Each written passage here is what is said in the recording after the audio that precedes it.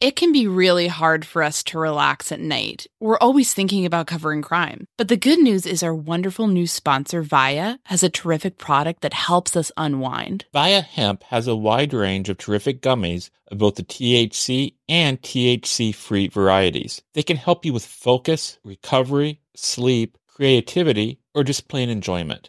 These products legally ship to all 50 states. I really liked Zen in particular. This is a yummy blueberry option that lets you catch a chill sleep with help from CBN and CBD. It's really helped me turn off my brain and settle down for the night. I also got to shout out Flow State. It helped me feel energized throughout the day. Like, not to brag, but I got a lot done. I'm talking about doing several interviews and editing a whole show from start to finish, not to mention jumping on some of the latest filings in the cases we cover. It really made me feel sharp and ready to tackle any challenge. I couldn't recommend this more. Via has so many great gummy options to choose from. Everything from guava berry low dose that allows you to microdose THC to the chill-inducing Delta-9 gummy dreams. Head to viahemp.com and use code MSHEET to receive 15% off and one free sample of their award-winning gummies. That's VIIA hemp.com and use code MSHEET at checkout. Please support our show and tell them we sent you. Enhance your everyday with Via Hemp. Again, if you're 21 and over, you can get 15% off plus a free pack of award-winning gummies with our exclusive code MSheet at viahemp.com. That's VIIAHEMP.com. Getting the smile and confidence you've been dreaming about, all from the comfort of your home, isn't a total mystery with Byte clear aligners. Just don't be surprised if all your friends start asking, "What's your secret?" Begin by ordering your at-home impression kit today for only $14.95. Byte clear aligners are doctor-directed and delivered to your door. Treatment costs thousands less than braces, plus they offer flexible financing, accept eligible insurance, and you can pay with your HSA FSA. Get 80% off your impression kit when you use code WONDERY at Byte.com. That's BYTE.com. Start your confidence journey today with Byte. Delve into the shadows of the mind with Sleeping Dogs, a gripping murder mystery starring Academy Award winner Russell Crowe. Now available on digital. Crowe portrays an ex-homicide detective unraveling a brutal murder he can't recall. Uncovering secrets from his past, he learns a chilling truth. It's best to let sleeping dogs lie. Visit sleepingdogsmovie.com/Wondery to watch Sleeping Dogs, now on digital. That's sleepingdogsmovie.com/Wondery. This past October, we pulled into Roselawn Memorial Park in Terre Haute, Indiana. We were there to visit the grave of Jane Freet. And we weren't alone. Retired Indiana State Police Major Jim Kramer went along with us. Like Jane, he's originally from Terre Haute. His parents are buried in another cemetery not too far away. The grass was brown from the frost, and the leaves on the trees were falling. We didn't immediately find Jane's grave, so we split up to examine the names on the stones. After a few minutes of searching, we found her resting place. She lies near a tree, alongside her baby brother and her parents. It's haunting to see the familiar name and date right there, carved in stone, on a grave. We visited Jane just before the 42nd anniversary of her death. 42 years, she and the other victims in the Burger Chef murders have waited for answers. We hope they won't have to wait 42 years more.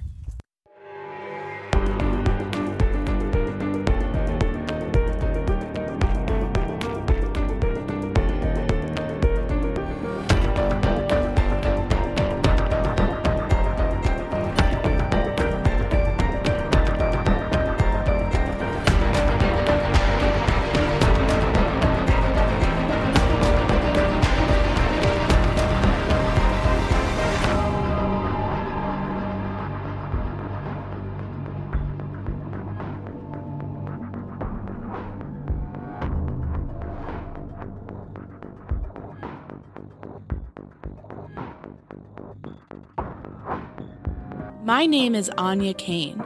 And I'm Kevin Greenlee. And we're the Murder Sheet. We'll be taking a multi-part look into the Burger Chef murders. We'll be presenting you with a new theory about what happened each week as part of our mini-series, You Never Can Forget. On a weekly basis, you're going to hear from figures you've never heard from before. You're going to hear about facts that you've never heard before. And hopefully, you'll walk away with a better understanding of the sheer complexity of this awful crime. We don't just rely on what we've been told or what we've read. We have worked this case ourselves. We decided to do this podcast so we can tell you what we've learned and even clear up a few misconceptions. In this mini-series, we will give you the top theories about this crime. After we're finished covering the Burger Chef case, the Murder Sheet will continue to investigate different restaurant-related homicides for the rest of Season 1. We're the Murder Sheet, and this is You Never Can Forget, The Remembrance.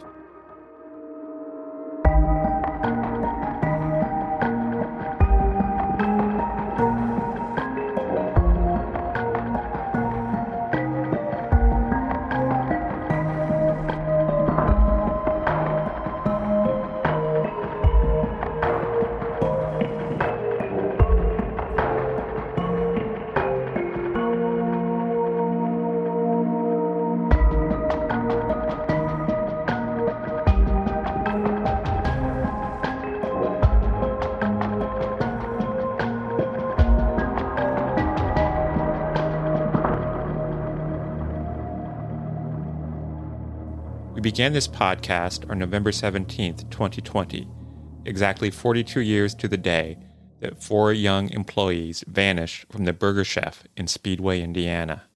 In this episode, we're going to talk about 3 things: what we think are the strongest and weakest theories in the case, what we think law enforcement needs to do in order to potentially solve the murders, and why all of this still matters. To begin, let's recap some of the theories we've discussed this season and offer our own analysis of them. We'll even be honest about the areas where we personally disagree with one another.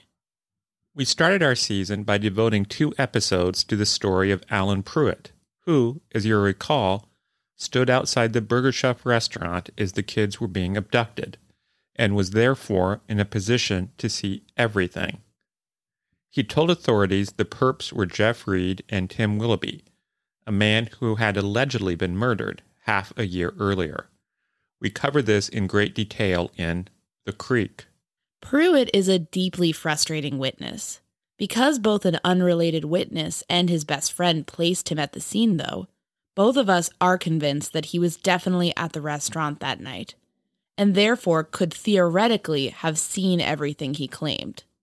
He is therefore, potentially, the single most important witness in the entire case. The problem, of course, is that he has changed the details of his story so many times that he has severe credibility problems. So, while he could have seen what he claimed, he also very well could have seen something else entirely, or even nothing at all. When a person alters his story as often as Pruitt has, it makes it difficult, if not impossible, to believe anything he says. I have some problems with the details of the story he offered in his statement. For instance, he says he saw Mark being violently slammed against the side of the kidnapper's van before leaving the restaurant. Based on descriptions of Mark's wounds, I don't necessarily see him being beaten at the restaurant. I can't entirely agree with that. If the top of Mark's head was smashed into the van, I don't believe it would cause injuries that are inconsistent with what we've been told are in the photographs. I am not ready to say that Mark was not hurt at the restaurant, just that his more severe injuries likely happened later. In The Backbone, we discussed what Pruitt said happened the day after the murders. According to him, Jeff Reed and Tim Willoughby lured him into a van, drove him to a secluded wooded area, and then tried to kill him, forcing him to run for his life. On the surface, that story seems wild and even outlandish, something out of a thriller. I have a lot of doubts about that incident unfolding like that. But I can't say it's definitely not true. The bigger question here is whether or not we believe it's plausible that Jeff Reed and Tim Willoughby could have committed the murders. We do know from multiple sources that Reed told several people after the murders that he was the guilty man.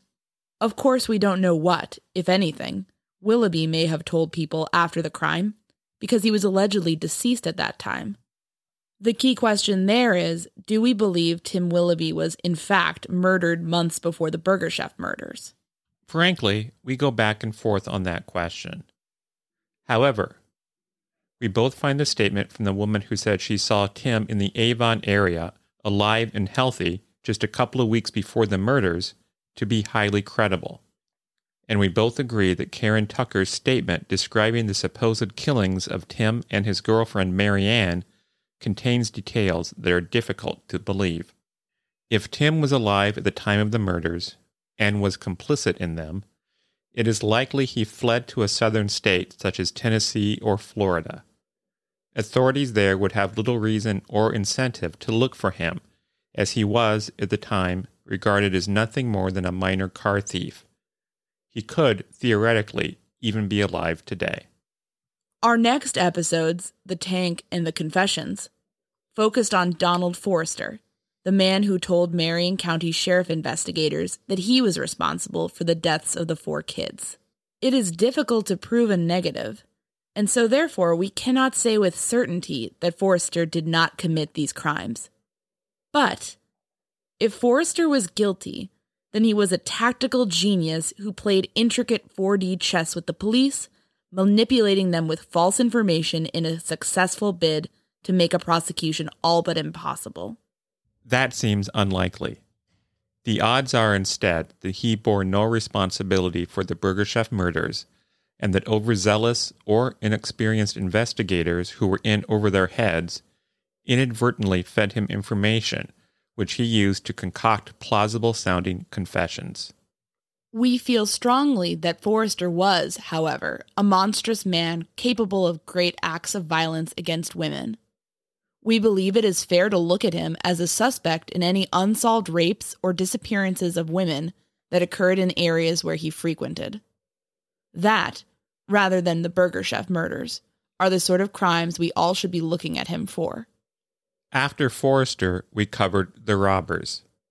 This is the theory that the murders were committed by a robbery gang that had been operating in the area. This gang had been targeting Burger Chef restaurants. There wasn't much violence associated with their other crimes, aside from what appeared to be an accidental shooting of a clerk.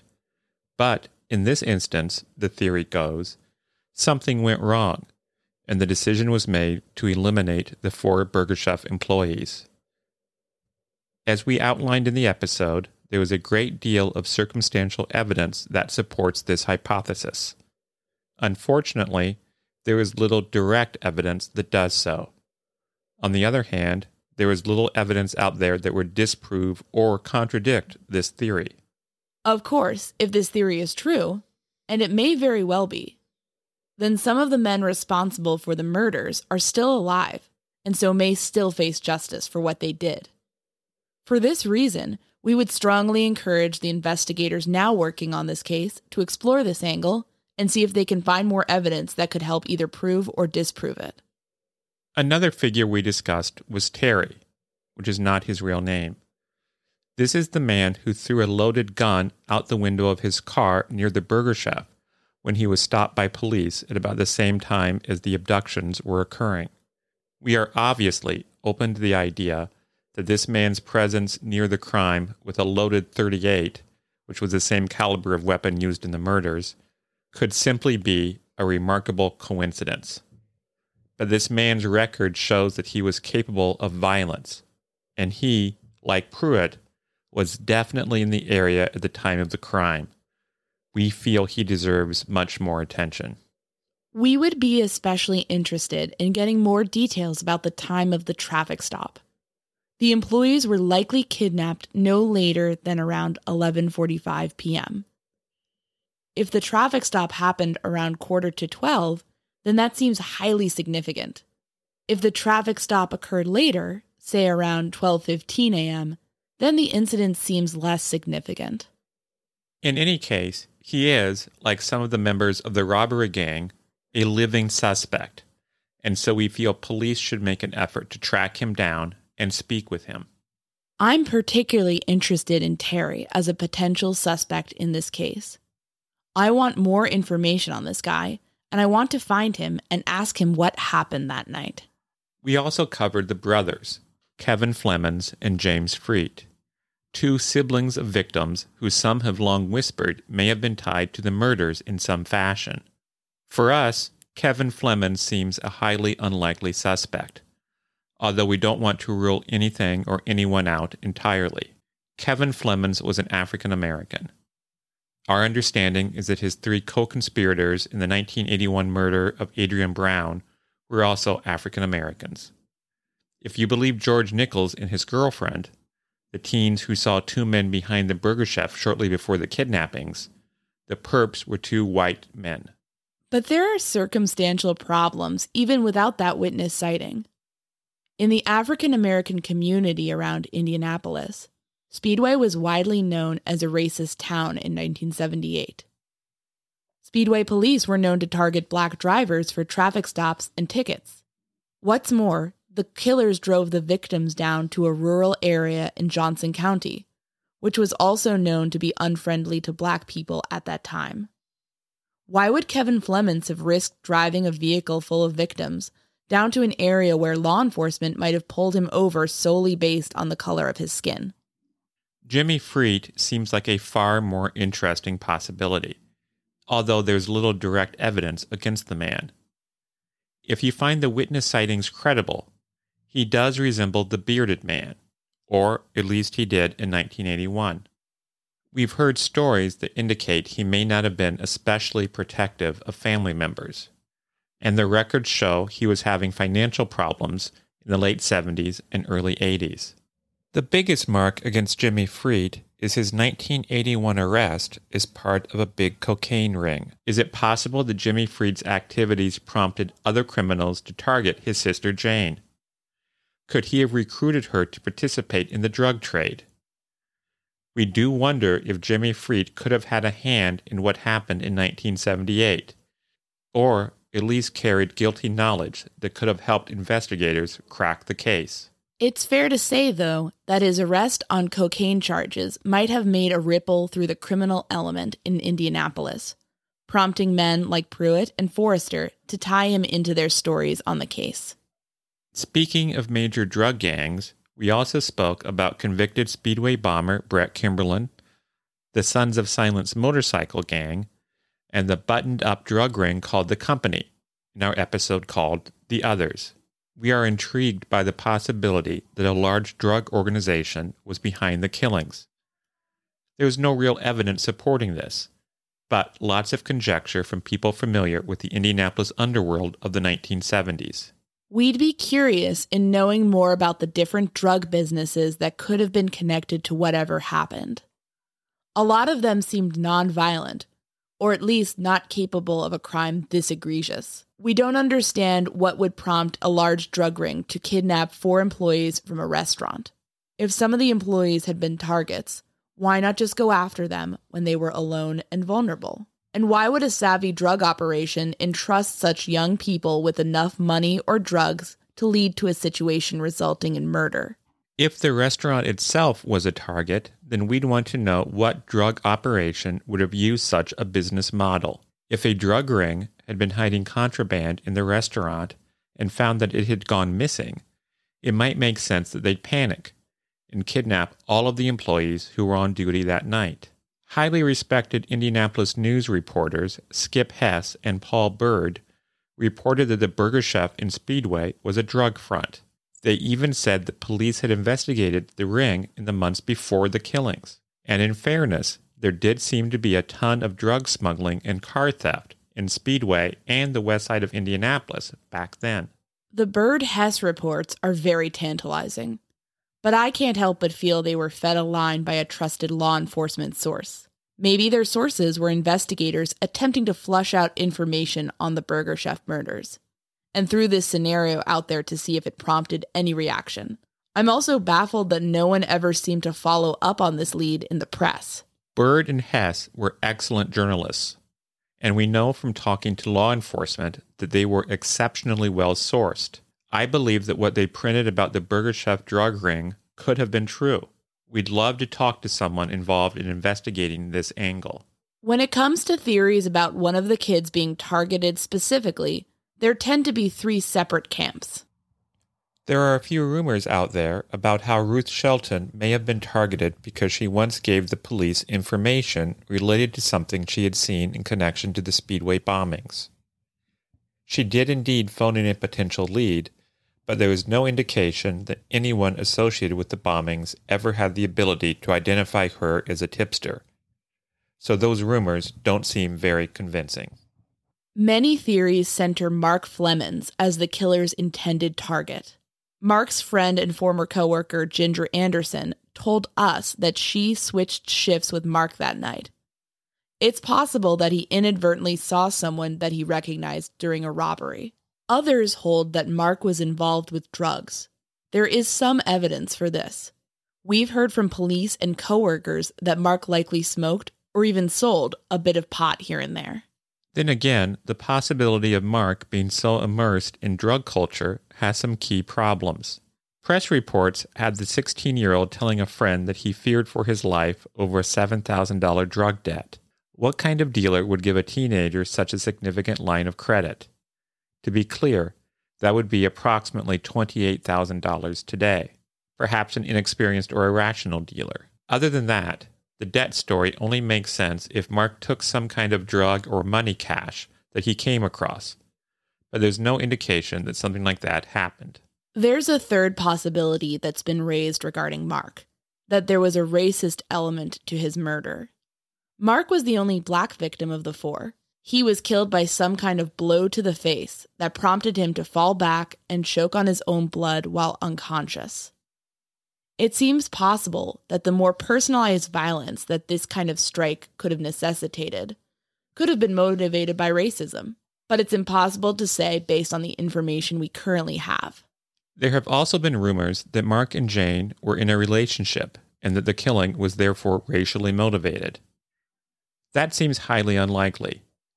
We know that Jane was in a relationship at the time of the killings, and from what people have told us about her, it seems unlikely she would date a much younger employee.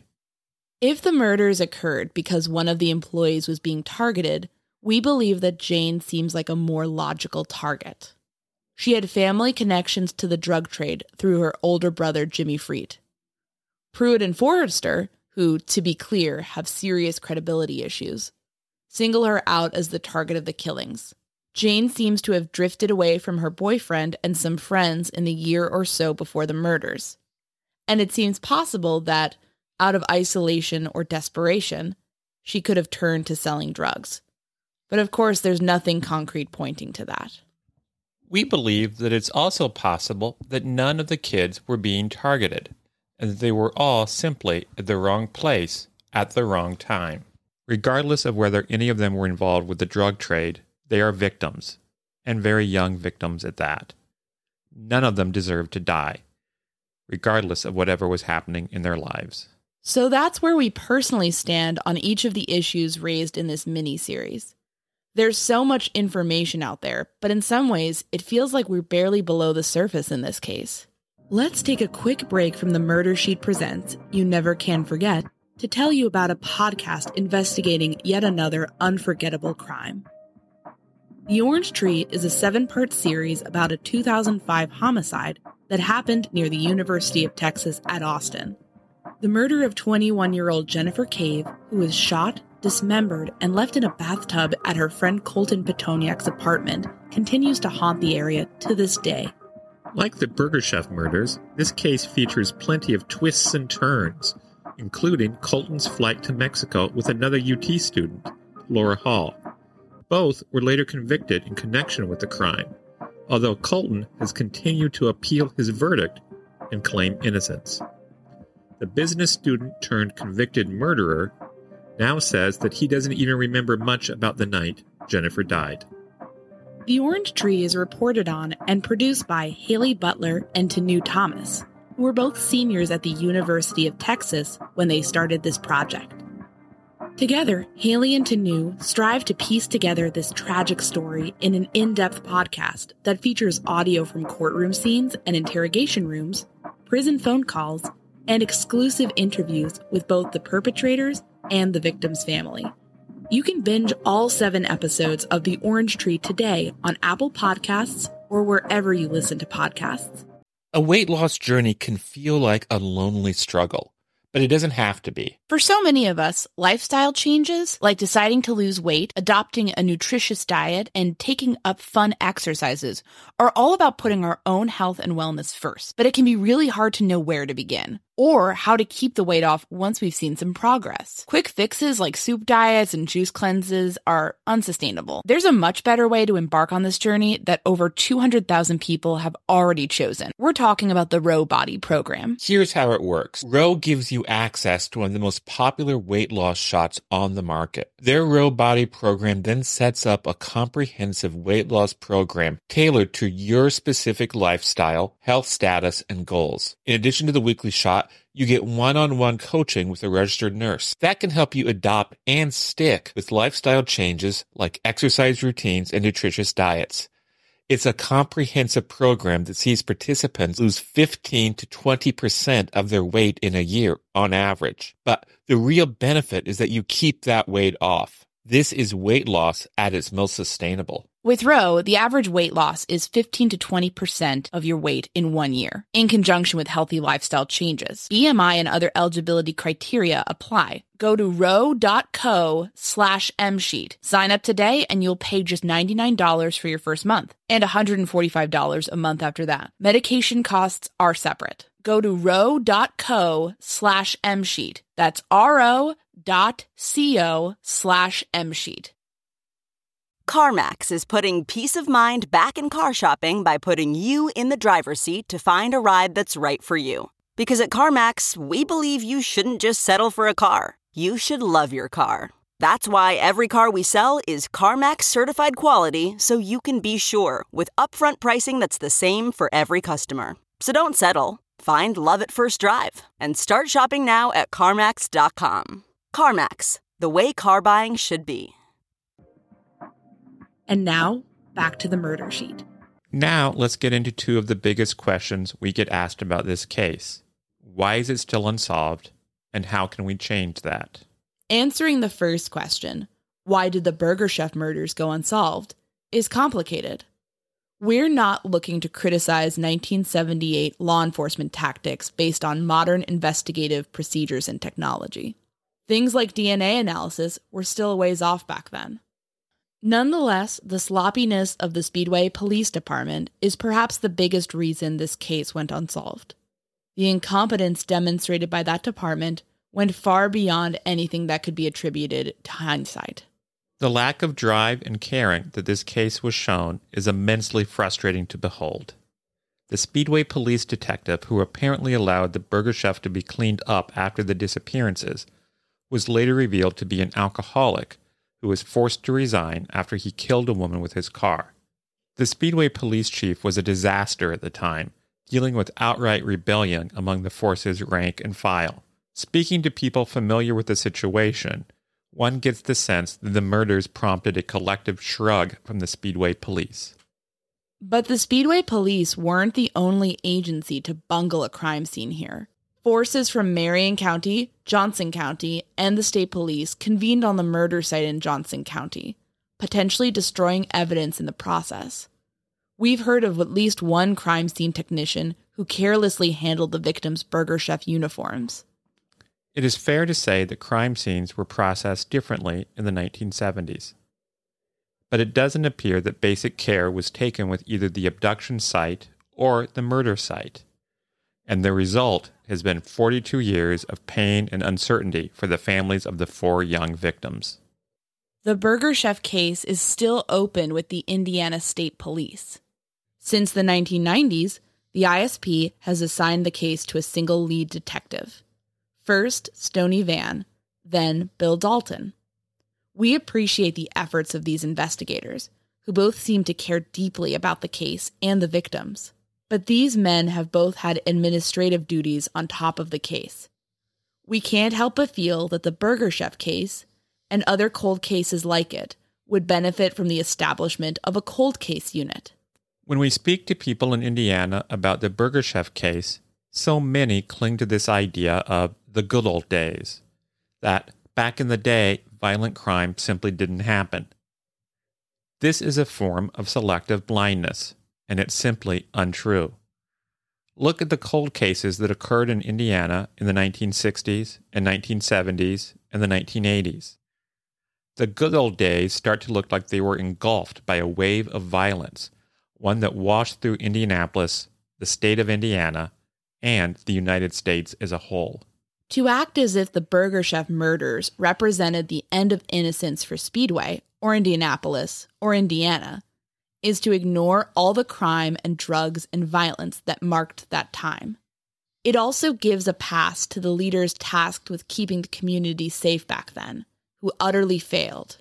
We're not alone in seeing the pattern of horrific unsolved cases in Indiana from that time. In 1977, veteran crime reporter Larry Incolingo spoke to the Richmond Palladium Item about a recent murder.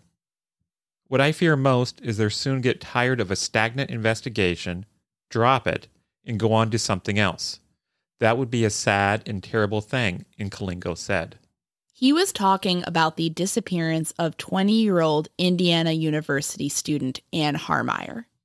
She vanished on September 12, 1977, about a year and a few months before the Burgershef murders. Anne was driving back to Indiana University when her car broke down on Route 37, 2 miles north of Martinsville. Sometime after that, Anne disappeared. Here's Scott Burnham, Anne's cousin. He was only 10 years old when she vanished. As her body was found about 5 weeks later, about 5 miles east of where her vehicle had stalled. And a farmer who was cutting down his corn crops had come across her body. Her purse was nearby. One of her shoelaces was used to tie her hands around her back, and the other was tied around her neck. And after she was raped, her assailant used her hairbrush to twist the knot around her neck so she would come to the asphyxiation more quickly. Her brutal killing remains unsolved, although, like in the case of the Burgershef murders, a number of suspects have arisen over the years. Speaking to the Palladium Item in 1977, Incolingo pointed out that multiple women had vanished in the Bloomington area throughout the 70s, with little progress on their cases. Here's what he had to say. There is something missing in our investigative process here when all these girls can disappear and never be found. It makes me sick. Christ, I feel these kids are entrusted to us, this community, by some implied contract when they come down here. We've got to be responsible somewhere. Today, Scott is doggedly researching Anne's murder. We'll include a link to the Facebook page dedicated to his cousin's case in the show notes. Scott says he's struck by the fact that there were so many unsolved murders in Indiana, especially unsolved rape murders of young women. By his count, there are over 400 unsolved killings on the books in Indiana, and also a backlog of untested rape kits. There were so many women who were murdered, raped, and assaulted, and not only was there an inordinate number of victims, but there appeared to be an extraordinary number of unsolved cases. Scott is now pushing legislation that would allow the state police to form a cold case unit to tackle older, unsolved cases. Burnham said that the state police have been receptive to the proposal, and we're thrilled by that. We believe that the Burgershef case, along with all Indiana cold cases, would benefit from the formation of such a squad. A lot of large police institutions around the country have implemented permanent cold case squads with success. We personally feel that not only would a cold case unit be a boon to the family of victims and society as a whole, but it would be a great chance for state police to partner experienced investigators with rookies, to allow for hands-on investigative training. We hope that this legislation receives the support and bipartisan backing it so richly deserves. Let's revisit what Incolingo said all the way back in 1977. The community, police, reporters, politicians, and everyday civilians owes it to the victims of violent crimes to work to solve these cases. If so many cases are allowed to go cold, then something is indeed missing in our investigative process, and that needs to be corrected. Budgetary issues shouldn't hinder the investigation of heinous murders and rapes. Political considerations shouldn't block families off from receiving long-awaited answers about their loved ones' murders. Anybody who cares about justice in the state of Indiana should be on board with dedicating resources towards elevating these unsolved mysteries. We have the good fortune to encounter many people like Scott, people who are concerned with justice and finding the truth. We believe that this is why the story of the Burger Chef case has resonated with so many people. Around 4,000 people have joined Facebook groups dedicated to the Burger Chef case. These individuals discuss the case every day online, debating key theories and turning up new leads. And the moderators responsible for the groups facilitate keeping this conversation alive. Retired ISP detective Todd McComas ran 4 episodes on the Burger Chef murders on his 1041 podcast. You can hear our conversation with him in the episode, The Robbers. Ashley Flowers of Crime Junkie covered the story of the ongoing investigation in Red Ball. The murders have even attracted attention from around the world, including from Australian documentarians Adam Kamian and Luke Rinderman. And you listening to this show right now, have all cared enough to go on this deep dive with us. We appreciate you for listening. Next week, we'll be doing a Q&A on the Burger Chef case, so please send your questions to murdersheet@gmail.com. Sometimes we think about what Jane, Ruth, Danny, and Mark would have been doing now had they not been killed. Their memories are also never far from the minds of their surviving family members and loved ones. Here's Teresa Jeffries, Ruth's younger sister. She told us about living with the daily reminders of her older sister. My neighbor has lily of the valley across the street, and that always reminded me of when we lived on Lupine, and there was lily of the valley that grew beside the house. And Ruth had asked me to pick some of the flowers because she wanted to put it in her hair. And so that, in my mind, became her flower then. While we'll be wrapping up our coverage of the Burger Chef case by answering some questions next week, we will continue to work on the case and others just like it. When we receive updates, we will share them with you. And we will never forget what happened to Jane and Ruth and Danny and Mark. Before we go, I'll share one story with you. In the fall of 2019, I visited Indiana for the first time to research the Burger Chef case. During my trip, Kevin and I visited St. Christopher, the Catholic church in Speedway, Indiana. It's a little church located on West 15th and Lyndhurst Drive, just up the road from Speedway Police Headquarters. A short walk away from the spot where Jane's Vega was found on the morning after the disappearances. It was November then. In the Christian tradition, November is the month of the dead. St. Christopher had set out a book of remembrance and invited congregants to write the names of the deceased within its pages. Anya and I approached the book and wrote out the 4 names: Jane Freet, Ruth Shelton, Daniel Davis, and Mark Flemons. We will never forget. Thanks for listening to this episode of The Murder Sheet Presents You Never Can Forget. Special thanks to Kevin Tyler Greenlee, who composed the music for The Murder Sheet, and who you can find on the web at kevintg.com. To keep up with the latest on The Murder Sheet, please make sure to follow us on Instagram and Twitter at Murder Sheet, and on Facebook at MSheet Podcast or by searching Murder Sheet. For exclusive content like bonus episodes and case files, become a patron of The Murder Sheet on Patreon at patreon.com/murdersheet.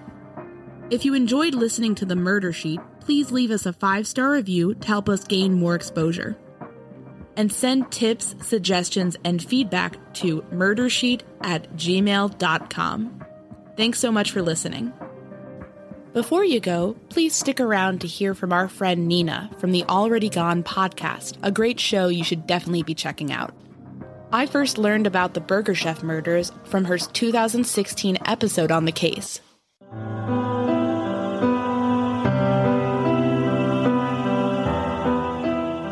Murder, missing persons, unsolved mysteries. Already Gone explores lesser-known cases from Michigan and the Great Lakes region. I'm Nina Instead, the voice behind the Already Gone podcast. Join me for an in-depth look at stories that will have you looking over your shoulder and locking the doors at night.